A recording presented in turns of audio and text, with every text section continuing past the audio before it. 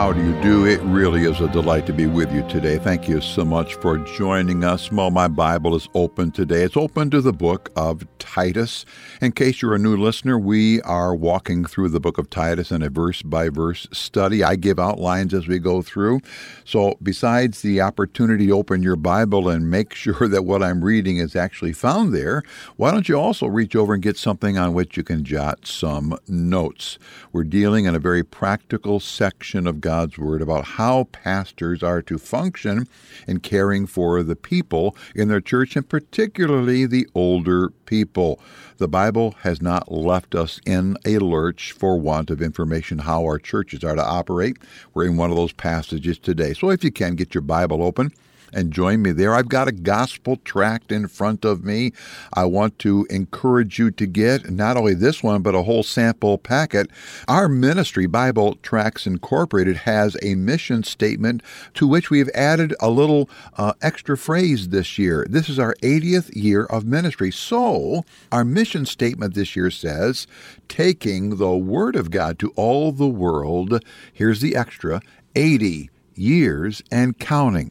We have been publishing and giving away free of charge gospel tracts all over the world for 80 years. God has been so faithful, and God's people have been faithful in taking them and using these gospel tools, and thousands upon thousands upon thousands have come to Christ. So please let me give you some gospel tracts.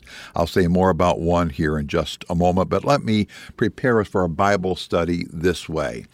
In preparing for this study through the book of Titus, I was reading some other things, and this particular story came out, a truth came out that I want to share with you. It was in a book written by another Bible teacher, but I'm reading now and quoting. It says, in towns that were strongly pagan, we're talking about the first century towns, in towns that were strongly pagan, Christian women would go through the streets and marketplaces searching for abandoned newborns who were unwanted and had been left to die by their parents. I'm skipping now and saying this. Some male babies were raised to be slaves and gladiators, and some girls were trained for prostitution. Christian women who rescued these infants would give them to their church families for adoption.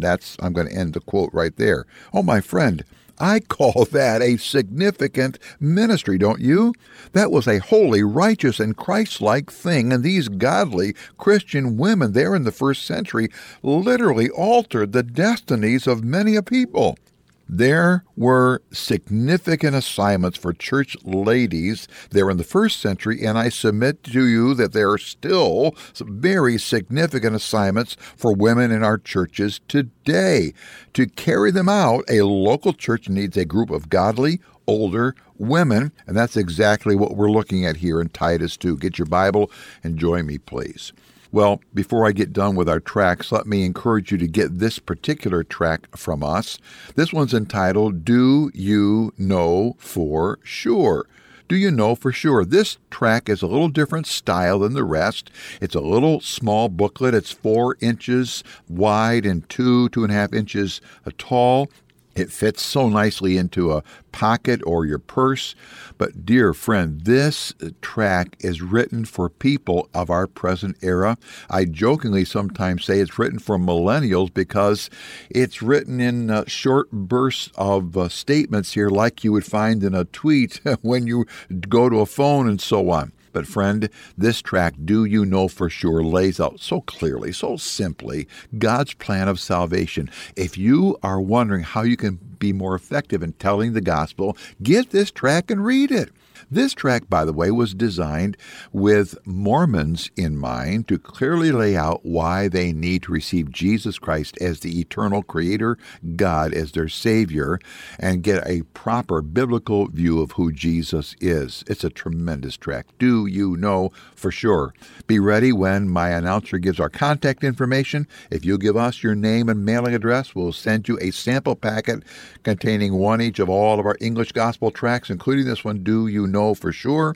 You can, by the way, just go to our website, which is BibleTractsInc.org. Bible Tracts Inc. That word tracts is spelled Tracts. If your Bible's open there, I begin reading at verse 3, Titus 2, verse 3. It says, "The aged women likewise, that they be in behavior as becometh holiness." What does holiness look like? It goes on and says, "Not false accusers, not given to much wine, teachers of good things, that they may teach the young women to be sober, to love their husbands, to love their children, to be discreet, chaste, keepers at home, good, obedient to their own husbands, that the word of God be not blasphemed." All of that culminates in that statement, that the word of God be not blasphemed. Now, these verses were addressed to pastors. These verses were written to Titus as to how to find and train godly pastors for the churches there on the island of Crete. These verses have been left to us as a pattern for what pastors need to be doing in every era. Yesterday on the broadcast, I said that a pastor has to be balanced in his preaching. He must balance the task of clearly preaching the gospel to the lost, but balance that with declaring sound teaching that builds up the believers. Verses 3, 4, and 5 are what a pastor is to be preaching to the older women in his congregation. There are two basic categories here of how older women's lives are to manifest godliness here. It is in her mouth and it is in her mothering, her mouth and her mothering. Verse 3 deals primarily with what goes into and out of her mouth. Yesterday we saw what is not to come out of her mouth and what was to come out of her mouth. But here in verse 3, you're going to see those words. Are you ready for them now? Here they are. Not given to much wine. Now, pages upon pages, passages like this one have been used by present-day believers to open the door for what is called social drinking. In its basic meaning here, these words found here in Titus 2 and verse 3 say that godly, holy, older women are not to be addicted to enslaving substances. That is the basic point. Now, when I was a youngster, I was going to a Bible preaching church. There was no Bible preaching church in our town, none at all, no matter what the label was, that allowed for social drinking. They all taught that God's people need to be total abstainers from alcoholic beverages. In today's environment, we need to add things like drugs, in particular marijuana, since it's become legal some places. Now, my friend, why are people who name Jesus as Savior spending so much effort to say that Christians really can be social drinkers? Why don't we simply say that God has already given us his advice on this issue? It's found in Proverbs chapter 23. We have just come through the 500th anniversary of what we call the Protestant Reformation. And it's a great, great time to remember what happened there. One of the championed statements of the Reformation was this: sola scriptura. Sola scriptura, which means Scripture alone. This is how we come to our beliefs, Scripture alone. Well, how about we apply that to the issue of social drinking? We live in places where clean water is available and where a whole lot of other things that are available to drink that are non-addictive, they're open to us. Why play around on the fringes with things that can have the ability to control our bodies and our minds? God's word says don't give an occasion to the flesh in Galatians chapter 5. God's word says don't put a stumbling block in the way of another person in Romans chapter 14. Now, one of the characteristics of a gospelized life is that we display a life free from the passions of the flesh. So many in your community and so many in my community are living lives controlled by alcohol and other drugs. Those people in that condition, they identify drinking and drugs with a life pattern of non-church people, non-followers of Jesus. They see themselves doing deeds of unholiness.